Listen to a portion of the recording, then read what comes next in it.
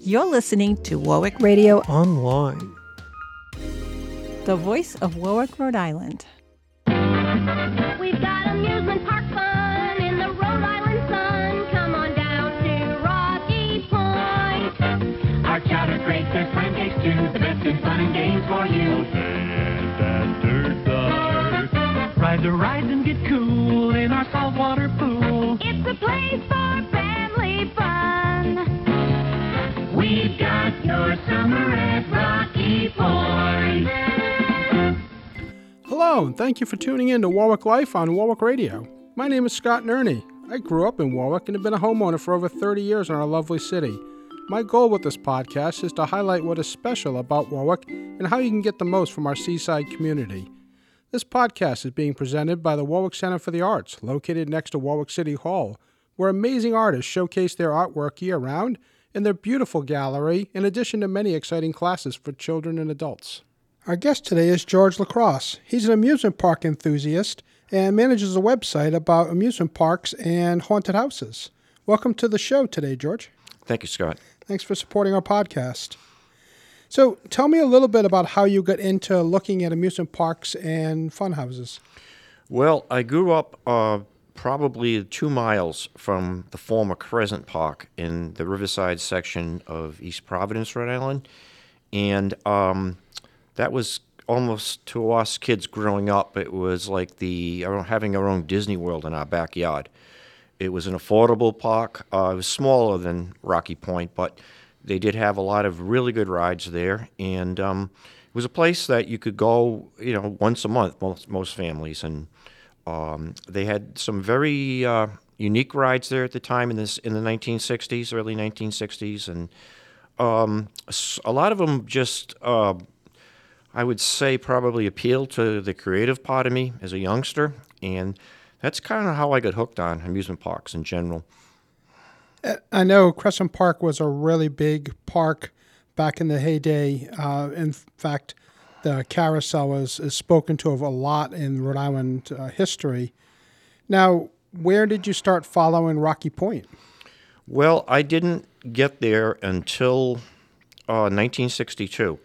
You got to remember the mentality back then. It wasn't that far from East Providence, but you had to go all the way around, basically, the bay to get there. It was a lot quicker by boat if you had a boat, but from East Providence. But so my grandmother actually took me and my younger brothers there in June, I think, of 1962, just after we got out of school.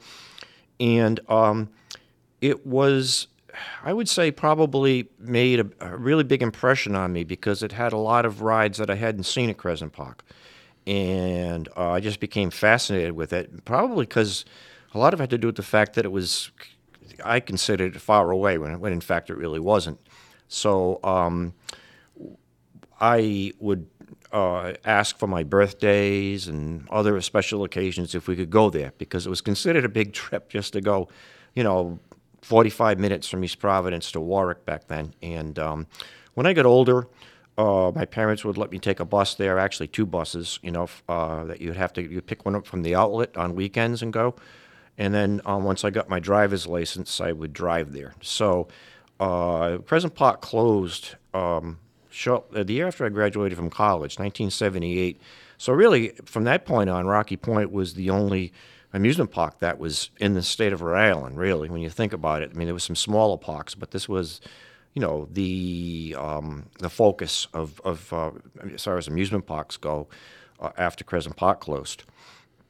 And Rocky Point was, for those listening that may have never had the opportunity to go there, think of it was a big park, especially to small kids. With when you think back how small it was, but big it was in your eyes, and it was say a miniature version of a Six Flags or Cedar Point or some of the bigger parks that are familiar today.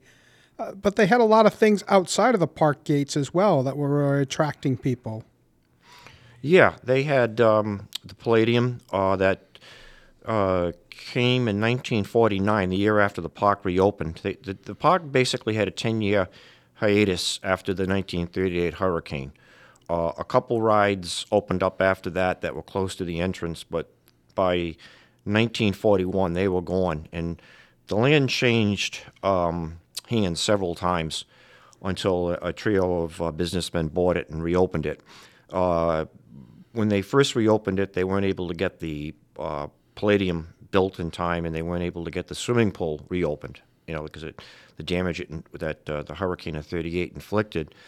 But they had the Palladium there, and it became so popular for events and concerts and whatever that in 1966 they added the Windjammer right next to it, a smaller rendition, I'd say, of the Palladium.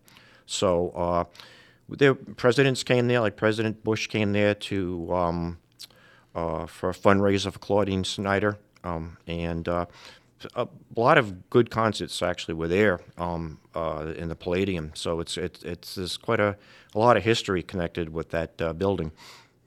And they had the short dinner hall on the side with a takeout window that was always being hawked by seagulls, and and the actual short dinner hall itself.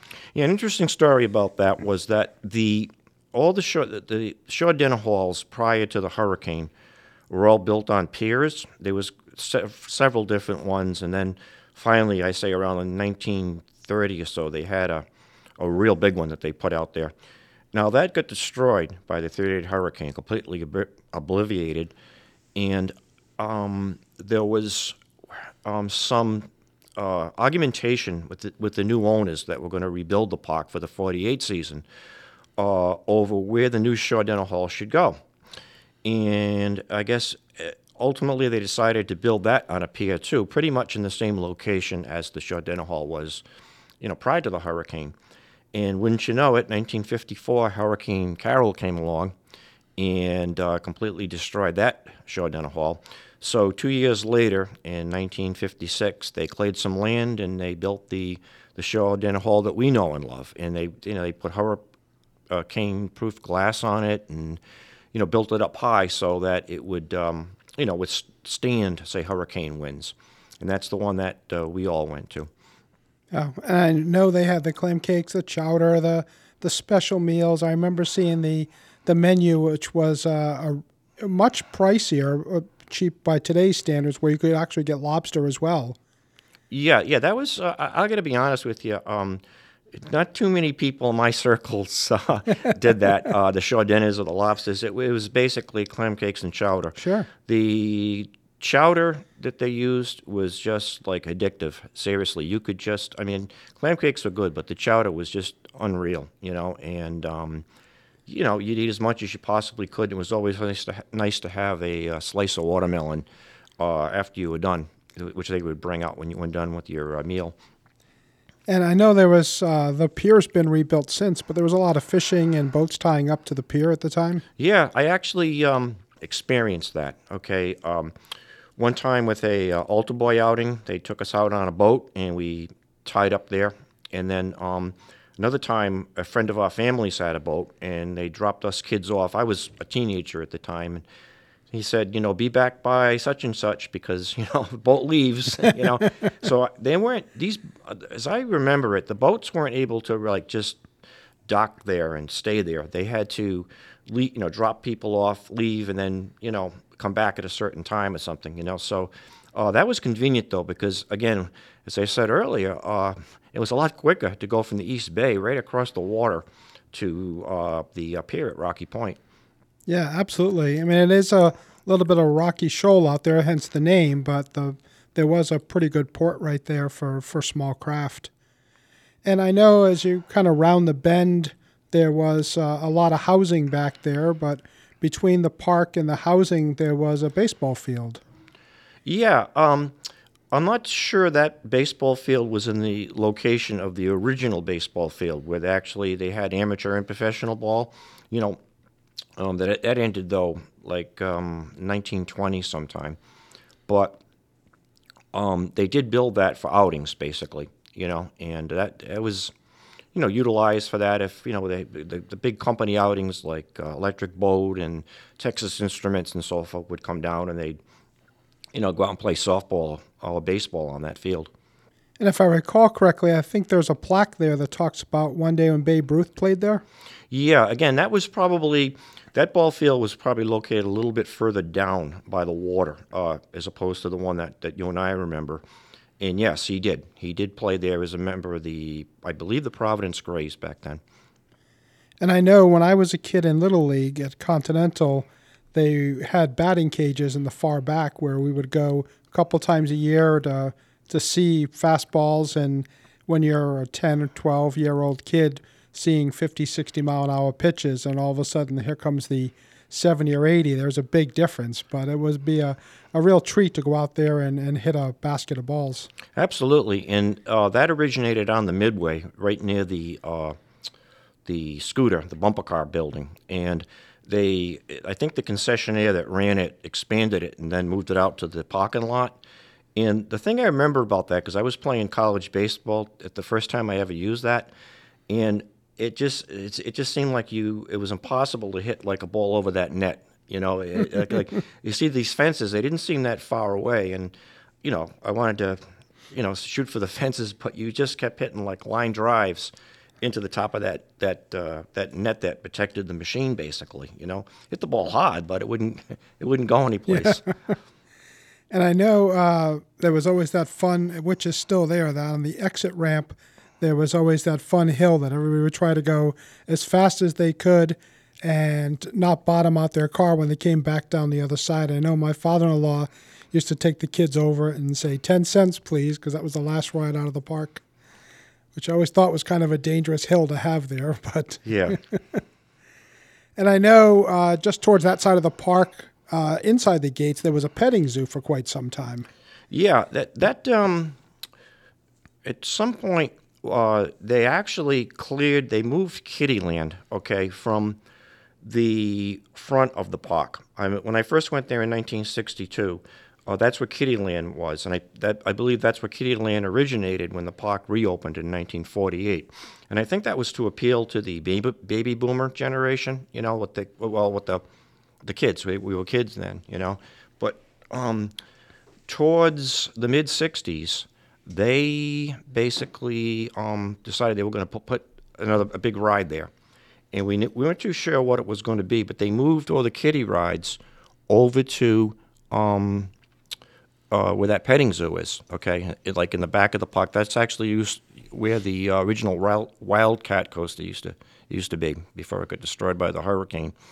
And at the same time, they put a petting zoo in there. And I think there was a slight upcharge for that, but by today's standards, it wasn't much. But it seemed like the younger kids really enjoyed that. But they had goats there you could pet, and some animals like tigers and others like little baby elephants and so forth. You really couldn't, but you could get very close to them.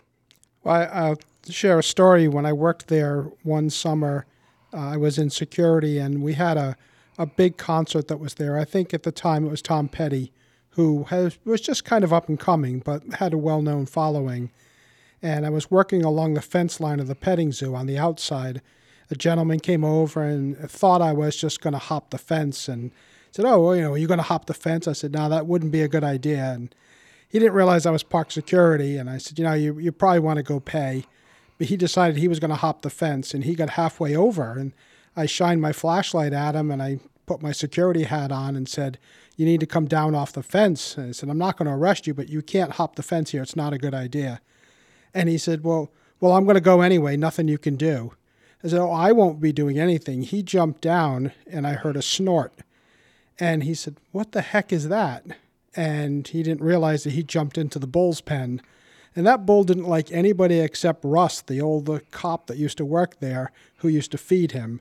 That bull chased him around, and I got on the radio. I said, "There's a guy in the bullpen. He's not going to last long." And he got hit a couple times. But it was a nice little petting zoo. Yeah, I guess he wasn't warming up in the bullpen to come into the game. He was not going to make the extra innings. No. So, George, talk to us a little bit about some of the first of types of rides that were there in the park.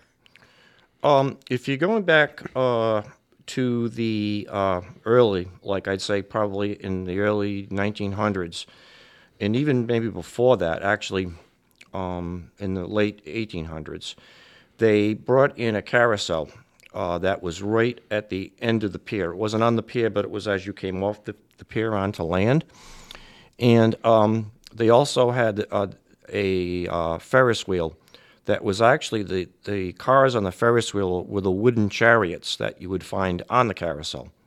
Okay, so they were on the Ferris wheel, and those were maybe the first two rides that I'm aware of, anyways, that were there. And if you talked about Crescent Park earlier, we talked about that. And the carousel was carved by Charles Loof, and he actually did the carving for that carousel that was there at Rocky Point, and also those chariots that were on that Ferris wheel. And I know they had the old wooden coaster, and I recall one of the first ones that I'd ever seen was the triple Ferris wheel. Well, it was actually a double Ferris wheel? Double Ferris wheel. Yeah, it's called a Sky Wheel, and that ride had originated a long time ago by the Allen Herschel Company out of upstate New York, and they sold their assets to Chance Manufacturing, and that's the one who supplied that ride there. And that has a real cult following. I mean, I don't recall it being there maybe more than 10 years, but that was an awesome ride. That was just something else, and they sold it at some point. It was beautiful to be up on the top, and I was fortunate to be within a couple of buckets of the old ultimate top, which was scary the first time, but the ride had stopped for some problem, and I think to align something, and we could see, I mean, when you say you could see for miles, what a view from the top up there. I'd never been that high and had that much of a view before. At the time, I'd never been on a plane, so it was just gorgeous. Yeah, the traditional Ferris wheel they had there, made by Eli Bridge, the one that was near the arcade, you got a pretty good view from there because you're up a higher, higher ground-wise, that you could be able to see pretty good. And that has an interesting story, too, that one, because it actually came off its axis during the 54 hurricane and crashed into a building, a game stand, I think, and they repaired it. It passed all the safety inspections and got it right back onto its axis again and got it running for the next season. Wow. George, our time's about up. I would love to have you back to talk about the fun houses and haunted houses. If you'd like to come back, we'd love that. Absolutely. I would say, George, if you'd like to tell people where they could find your website and a lot of information about amusement parks. Well, for dock rides and fun houses, I'm the editor of laughinthedock.com. That's LAFF inthedock.com. And if you'd like to join the Rocky Point Facebook group, it's a private group, but all you have to do basically is answer some questions, okay, to gain membership. And you can find it on Facebook. It's Rocky Point Park Remembered with an exclamation point next to it. Fantastic. Thank you to George LaCrosse for spending some time with our audience today and sharing insights on Warwick life. It's a great time to be in Warwick. For those not living the Warwick life, come pay us a visit. Stop by George's website and Facebook page to remember Rocky Point and see what we have to offer. That wraps up another edition of Warwick Life on Warwick Radio. If you have any comments, content suggestions, or questions, drop us a line at warwicklife@gmail.com. Thank you to Tester Manuelian for our lead-in and closing music. She's a music major with an incredible career ahead of her. Lastly, don't forget to check out Warwick Center for the Arts at warwickcfa.org. See you next time. You're listening to Warwick Radio Online. the voice of Warwick, Rhode Island.